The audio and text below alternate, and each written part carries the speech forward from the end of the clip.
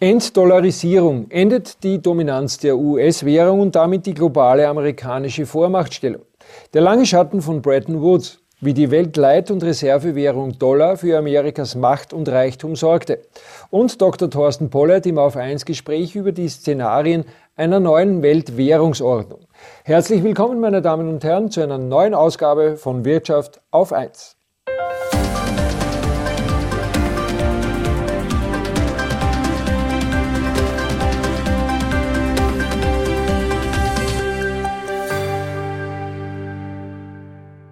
Die Vorherrschaft des US-Dollars gerät zunehmend ins Wanken.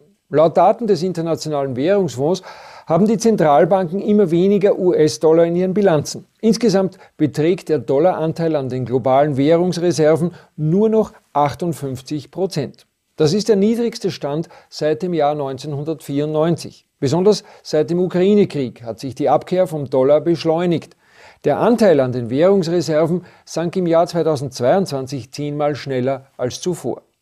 Beobachter führen das auf die Russland-Sanktionen zurück. Russland hält große Bestände an ausländischen Währungen auf Konten bei westlichen Zentralbanken, zum Beispiel bei der Deutschen Bundesbank. Die westlichen Staaten haben diese Euro- und Dollarbestände mittels Sanktionen eingefroren. Russland hat darum keinen Zugriff mehr auf die Vermögen im Wert von umgerechnet rund 300 Milliarden US-Dollar.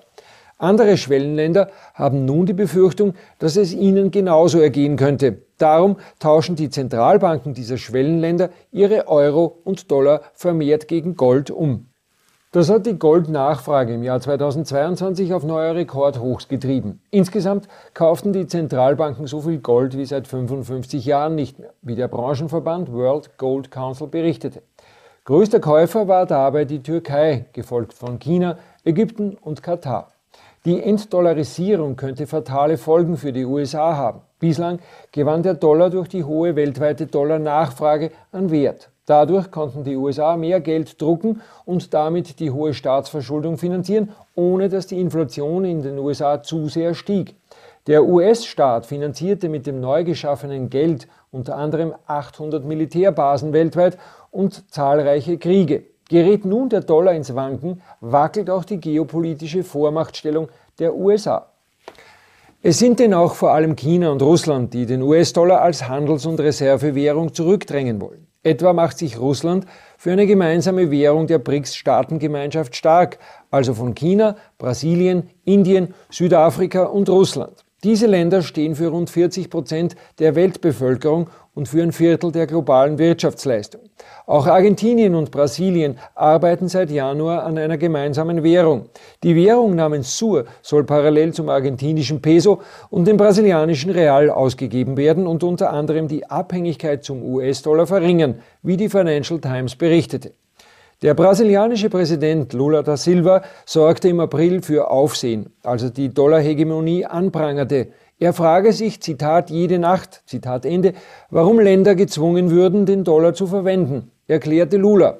Weiter machte sich Lula für eine eigene Währung der BRICS-Staaten stark, indem er fragte, warum können wir unseren Handel nicht durch unsere eigene Währung absichern? Und zu den Hintergründen der Entdollarisierung haben wir auch folgenden Beitrag für Sie vorbereitet.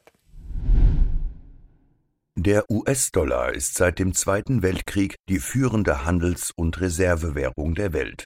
1944, kurz vor Ende des Zweiten Weltkriegs, einigten sich die USA, Großbritannien, Frankreich und 41 weitere Staaten bei der Bretton-Woods-Konferenz auf eine Art Pseudo-Goldstandard. Der Dollar wurde als einzige Währung weiter mit Gold hinterlegt. Eine Feinunze Gold entsprach dabei 35 $. Alle anderen Währungen waren bei der US-Notenbank Fed im festen Verhältnis gegen den Dollar und somit gegen Gold umtauschbar. Im Jahr 1971 kündigte der US-Präsident Richard Nixon die Goldkopplung des US-Dollar aber auf. Seither ist der Dollar eine reine Fiat-Währung, die durch keine realen Werte gedeckt ist. Allerdings ist der Dollar weiter die dominierende Währung im internationalen Handel, zum Beispiel im Ölhandel. Darum halten viele Unternehmen und Zentralbanken Dollarbestände, etwa in Form von US-Staatsanleihen. Das treibt den Wert des Dollars nach oben und ermöglicht es den USA, mehr Staatsschulden zu machen, ohne dass die Inflation in den USA zu sehr steigt. So finanzieren die USA einen großen Militärapparat und zahlreiche Kriege weltweit. Insbesondere Saudi-Arabien war bislang eine wichtige Stütze des Dollar. Saudi-Arabien hatte sich im Jahr 1973 vertraglich verpflichtet, sein Öl bloß noch gegen Dollar zu verkaufen und die Überschüsse in US-Staatsanleihen zu investieren. Die USA verpflichteten sich im Gegenzug zu Waffenlieferungen und gewährte Saudi-Arabien militärischen Schutz. Doch inzwischen wendet sich Saudi-Arabien zunehmend von den USA ab. Etwa wollte Saudi-Arabien im Jahr 2022 die Ölförderung nicht ausweiten, obwohl es von US-Präsident Joe Biden dazu gedrängt wurde. Außerdem verkauft Saudi-Arabien sein Öl mittlerweile auch im Tausch gegen andere Währungen. Etwa liefert es Öl an Kenia im Tausch gegen kenianische Schillinge. Der chinesische Präsident Xi Jinping bot Saudi-Arabien im Jahr 2022 Technologielieferungen und andere Vorteile an, wenn China saudisches Öl mit Yuan bezahlen darf. Bislang ist aber nicht bekannt, dass Saudi-Arabien auf den Vorschlag eingegangen wäre. Der Einfluss der USA auf Saudi-Arabien schwindet nicht zuletzt, weil China jüngst eine Annäherung zwischen dem Iran und Saudi-Arabien erreichen konnte. Beide Golfstaaten sind seit langem miteinander verfeindet. Sogar NATO-Staaten sehen die Dollar-Hegemonie zunehmend kritisch. Etwa warnte der französische Präsident Emmanuel Macron vor einer zu großen Abhängigkeit der europäischen Staaten vom Dollar, als er von einem Besuch beim chinesischen Präsidenten Xi Jinping heimkehrte. Außerdem sagte Macron mit Blick auf den Taiwan-Konflikt, ein Verbündeter zu sein heißt nicht ein Vasall zu sein. Frankreich habe als Verbündeter der USA das Recht, selbstständig zu denken. Der Aufschrei in bundesdeutschen Systemmedien, die man wertfrei auch als US-Vasallenmedien bezeichnen könnte, war daraufhin groß. China und Russland haben ihre Dollar-Währungsreserven deutlich reduziert. Außerdem verwenden die beiden Länder zunehmend Yuan in Handelsgeschäften. Etwa bezahlt China Öl von Russland, Venezuela und Iran mit Yuan. Auch andere wichtige Schwellenländer wie Indien oder Pakistan haben im Handel mit China und Russland begonnen, anstelle des Dollars die eigene Landeswährung oder den Yuan zu verwenden. Die Dominanz des Dollars in der Weltwirtschaft, die ein Ergebnis des Zweiten Weltkriegs und bis heute die Grundlage der Supermachtstellung der USA darstellt, neigt sich also dem Ende zu. Der Prozess der Entdollarisierung dürfte sich aber noch eine ganze Weile hinziehen. Der Anteil des Yuan an den globalen Währungsreserven liegt derzeit nur bei 3%. An der Spitze liegt der Dollar mit 58%, dahinter kommt der Euro mit knapp 20%. Auch auf den Devisenmärkten ist der Dollar weiter die meistgehandelte Währung. Insgesamt war er im Jahr 2019, für das die letzten Daten der Bank für internationalen Zahlungsausgleich vorliegen, an 88% aller Währungstauschgeschäfte beteiligt.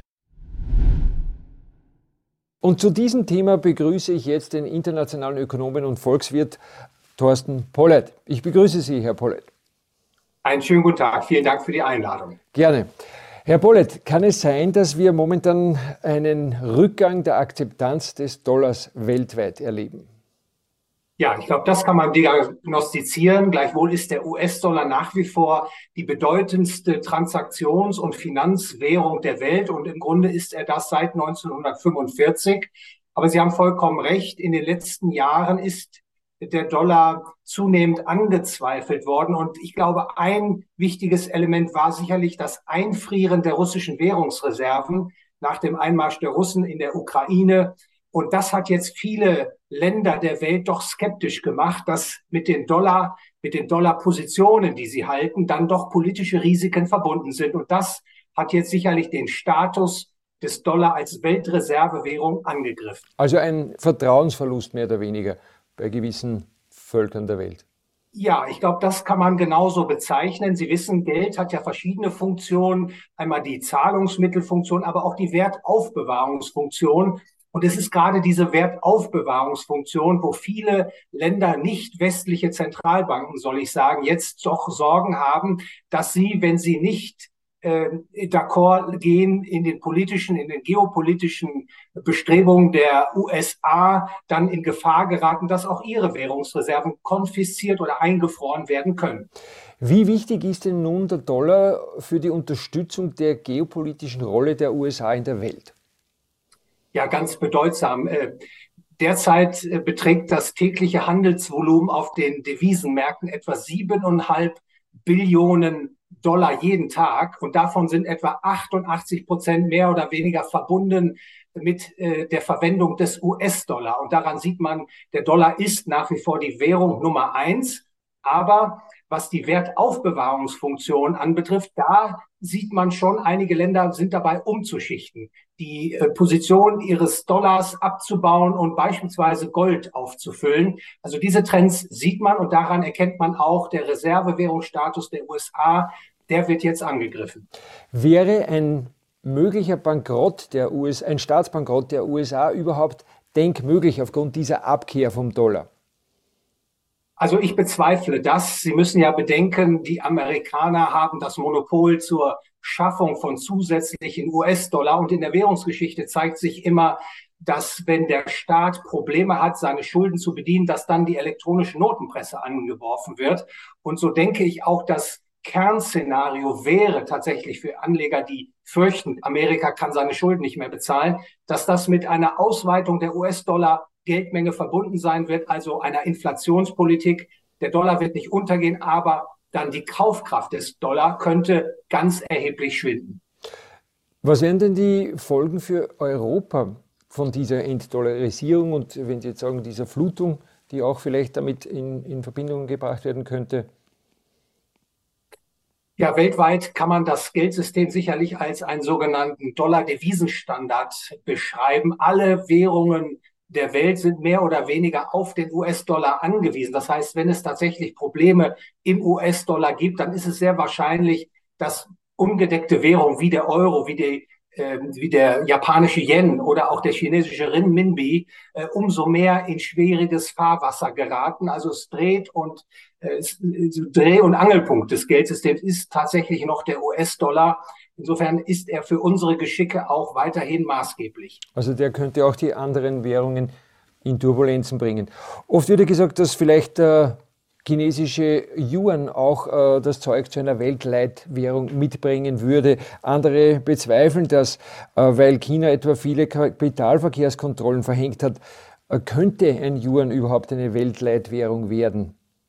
Also zum jetzigen Zeitpunkt ist die Verwendung des chinesischen Renminbi tatsächlich noch sehr gering, insbesondere auch im internationalen Zahlungsverkehr.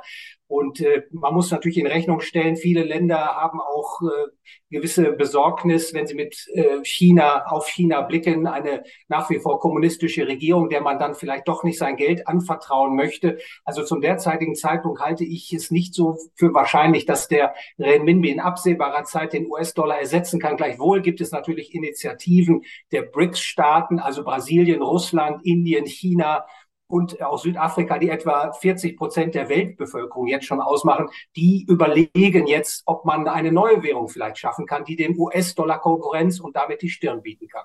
Ja, man hört solche Dinge immer wieder. Andere behaupten ja, China habe überhaupt kein Interesse daran, die eigene Währung zu einer Weltleitwährung zu machen, weil das Land sich kein so großes Handelsdefizit wie die USA leisten könne und wolle und auch nicht zulassen wolle, dass Kapital frei in und aus dem Land fließen könnte. Kann man diesen Renminbi-Yuan überhaupt mit dem Dollar vergleichen? Ja, Sie haben recht. In der Vergangenheit war es immer so, dass ein Land, wenn es dann tatsächlich die Weltleitwährung stellt, dann ein Leistungs- oder Handelsbilanzdefizit aufweist, also mehr importiert, als es exportiert und entsprechend die offenen Rechnungen mit einer Ausweitung der eigenen Währung bezahlt. Zum derzeitigen Zeitpunkt sieht es nicht so aus, dass China diese Rolle einnehmen will. Gleichwohl muss man sagen, und das ist so gewissermaßen ein Schritt zurückgetreten, die Welt sucht nach einer neuen Geldordnung. Das ist unbenommen. Die Dollarstellung, die unangefochtene Dollarstellung, der Dollarimperialismus wird zusehends in Frage gestellt, aber man kann heute noch nicht genau sagen, wie dieses künftige System dann aussehen wird. Beispielsweise gibt es ein Szenario, in dem der US-Dollar, der chinesische Renminbi und der Euro, also gewissermaßen drei Währungen, die künftige Weltfinanzordnung stellen. Da gibt es allerdings auch andere Vorschläge. Ich sagte bereits, die BRICS suchen nach einer eigenen neuen Währung. Das Spiel ist offen. Das Geldproblem weltweit ist sozusagen nach wie vor ungelöst.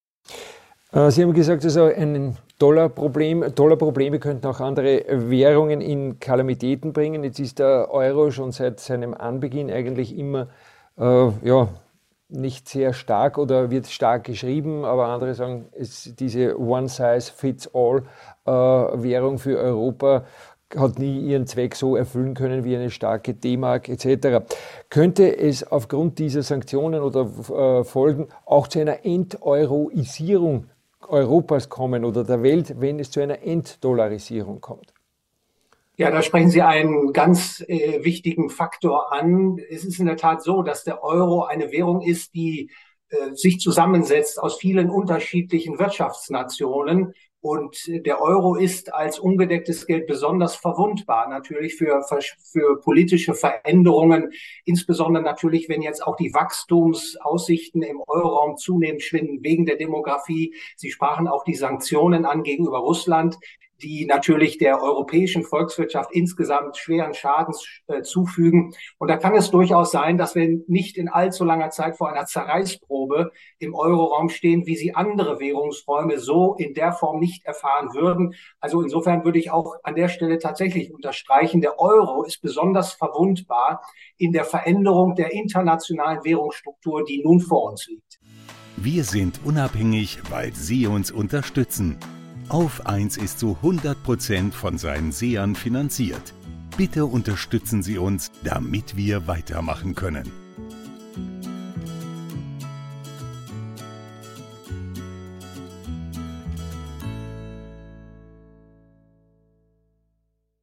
Jetzt hört man immer, dass die BRIC-Staaten ja eine eigene Währung eben schaffen wollen. Sie haben es auch schon erwähnt zweimal. Man hört aber auch Gerüchte, dass diese neue Währung vielleicht sogar goldgedeckt sein könnte. Was halten Sie davon? Ja, es gibt verschiedene Möglichkeiten, wie man so eine neue Währungs- oder Rechnungseinheit schaffen kann. Ein Modell wäre beispielsweise wie beim Euro vorzugehen, also ein Währungskorb zu bilden. Dann werden die nationalen teilnehmenden Währungen mit einem festen Wechselkurs gegenüber diesem Korb gebunden und dann eine einheitliche Rechnungseinheit formuliert. Das ist eine Möglichkeit. So ist man beispielsweise beim Euro vorgegangen. Eine andere, und das sagten Sie, ist natürlich die Möglichkeit, eine neue goldgedeckte Währung zu schaffen. Das ist möglich. Die Frage ist, ob diese teilnehmenden Länder tatsächlich eine entsprechende Zielsetzung verfolgen. Denn wenn man eine goldgedeckte Währung auf den Markt bringt, dann verliert man natürlich als Regierung, als Staat erheblichen Einfluss auf die Währungsverhältnisse. Das hätte auch ganz, ganz gewaltige Auswirkungen auf die internationale Währungsordnung, weil solch eine Währung vermutlich stark aufwerten würde gegenüber den herrschenden, insbesondere natürlich den ungedeckten Währungen, Dollar, Euro, chinesischer Renminbi. Also da könnten uns tatsächlich schwere Erschütterungen bevorstehen, wenn diese Staaten zu einer goldgedeckten Währung greifen würden. Da kann man natürlich fragen, würde das überhaupt geduldet werden? Ja, das ist natürlich auch eine ganz wichtige Frage. In der westlichen Welt wollte man sicherlich solch eine Währung, eine goldgedeckte Währung nicht haben. Ich sagte bereits, das schränkt die Möglichkeiten ein, geldpolitisch agieren zu können.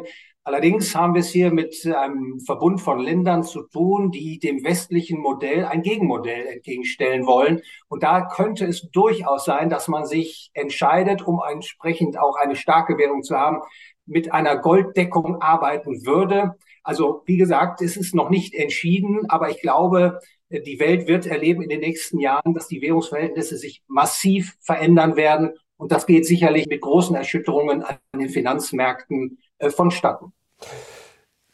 Was halten Sie von den zunehmend stärker werdenden Kryptowährungen? Es gibt mittlerweile schon eine ganze Menge davon. Hätte so etwas wie der Bitcoin Potenzial, zu einer Leitwährung zu werden? Also grundsätzlich bin ich ein Befürworter eines freien Marktes für Geldes. Das heißt, Sie und ich und alle Menschen sollten die Freiheit haben, das Geld wählen zu können, was unseren Zwecken am besten dient. Und alle, die ein Gut anbieten möchten, das anderen Menschen als Geld dienen kann, die sollten auch dazu die Freiheit haben. Der Markt für Kryptoeinheiten ist sicherlich ein Weg in die richtige Richtung. Ob der Bitcoin nun schon der Weisheit letzter Schluss ist, das wage ich nicht abschließend zu beurteilen. Aber in jedem Falle ist sehr zu unterstützen, dass hier Entwicklungen in Gang kommen, wo Menschen versuchen, ein besseres Geld zu schaffen, ein besseres Geld als US-Dollar, Euro, chinesischer Renminbi und japanischer Yen. Also alles, was man sagen kann, ist an der Stelle, man kann nur hoffen, dass diese Entwicklungsmöglichkeiten von den Staaten nicht vollends unterdrückt werden, weil hier tatsächlich die Möglichkeit besteht, ein besseres Geld für die Welt zu schaffen. Abschließende Frage. Vor einigen Tagen hat die Europäische Zentralbank den digitalen Euro präsentiert. Der steht in den Startlöchern, natürlich mit offenen Beteuerungen. Niemand hat die Absicht, das Bargeld zu verbieten. Was halten Sie davon? Ja, ich bin sehr skeptisch gegenüber den sogenannten digitalen Zentralbankwährungen. Ich halte sie auch gefährlich, weil sie ein gewaltiges politisches Missbrauchspotenzial in sich bergen. Und natürlich ist zu befürchten, dass durch ein digitales Zentralbankgeld letztlich auch das Bargeld verdrängt. Und das halte ich für sehr, sehr gefährlich, weil es den gläsernen Bürger befördert und anonyme Transaktionen unmöglich macht. Wie gesagt, das Missbrauchspotenzial ist so groß bei diesen digitalen Zentralbankwährungen, dass die Bürger wirklich gut beraten sind, solch einen Vorstoß im Keime zu ersticken und alles daran zu setzen, dass Zentralbanken kein digitales Zentralbankgeld in der Zukunft ausgeben werden. Haben wir eine Chance dagegen? Wir haben in jedem Falle eine Chance dagegen. Sie merken ja, wir sprechen darüber. Sie haben viele Zuschauer, die jetzt zuhören, die diese Gedanken aufnehmen. Die Problematik um die digitalen Zentralbankwährung wird bislang auch unzureichend in der Öffentlichkeit diskutiert. Wir machen jetzt, denke ich, einen positiven Vorstoß. Ich bin zuversichtlich, dass wir solch ein Projekt stoppen können. Herr Dr. Pollert, vielen Dank für dieses informative Gespräch. Alles Gute zu Ihnen, momentan glaube ich nach England. Ich bedanke mich für die Einladung. Und folgende Meldungen haben wir kurz für Sie zusammengefasst. Kaum Nachfrage nach E-Autos, Entlassungen bei VW. Zahlreiche Negativmeldungen sowie das Auslaufen staatlicher Förderungen haben die Nachfrage nach E-Autos dramatisch einbrechen lassen. Dies bekommt nun auch der erfolgsverwöhnte VW-Konzern zu spüren.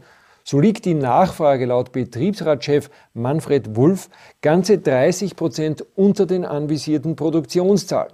Der Konzern reagiert darauf mit Personaleinsparungen und Drosselung der Produktion. So wurden im Werk Emden zuletzt 300 Zeitarbeiter entlassen und die Werksferien um eine Woche verlängert. Österreichische Zentralbank mit hohen Verlusten. Vor allem um die Pleite südeuropäischer Länder zu verhindern, hatten zahlreiche Notenbanken in der EU große Mengen schlecht verzinster Staatsanleihen gekauft.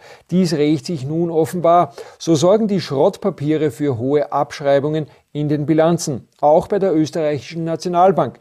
Sie rechnet im kommenden Jahr mit einem Verlust von bis zu 3,3 Milliarden Euro. Bis 2030 werde man daher keine Dividende mehr ausschütten können, so Notenbankdirektor Thomas Steiner. BlackRock gibt Anlageschwerpunkte vor. Finanzgigant BlackRock hat seine Kunden im aktuellen Halbjahresbericht auf 5 Megatrends hingewiesen, die sie bei zukünftigen Investitionen berücksichtigen müssten. Sie sollten ihr Anlageverhalten laut dem weltgrößten Vermögensverwalter von nun an nach den Punkten künstliche Intelligenz, Energiewende, der alternden Bevölkerung, einem umgestalteten Bankensektor sowie geopolitischen Spannungen ausrichten. Pinarello geht an Milliardär. Pinarello, einer der bedeutendsten Rennradhersteller der Welt, wechselt den Besitzer. Laut Firmenchef Fausto Pinarello soll Investor Caterton das italienische Edelunternehmen für 200 Millionen Euro an den in Südafrika geborenen Milliardär Ivan Glasenberg verkauft haben. Das Team Sky hat zwischen 2012 und 2019 alleine 7-mal auf dessen Rädern die Tour de France gewonnen. Aus für österreichische Traditionsschuhgeschäfte. Mit den Schuhhändlern Salamander und Delka verschwinden 2 weitere traditionelle Anbieter aus der österreichischen Handelslandschaft. Alle 40 Standorte sollen hier bis Ende September geschlossen werden. 300 Mitarbeiter sind davon betroffen. Zuvor war bereits deren deutscher Mutterkonzern, die ARA-Gruppe, ins Trudeln geraten. Als Grund hierfür wird die zunehmende Kaufzurückhaltung der Konsumenten angegeben. Und das war eine weitere Ausgabe von Wirtschaft auf 1. Mit Wirtschaft auf 1 wollen wir Ihnen alle 2 Wochen wirtschaftliche Hintergründe und Zusammenhänge aus einem alternativen Blickwinkel näherbringen. Ich würde mich freuen, Sie in 14 Tagen wieder begrüßen zu dürfen. Bis dahin wünsche ich Ihnen einen erholsamen Abend und eine gute Zeit.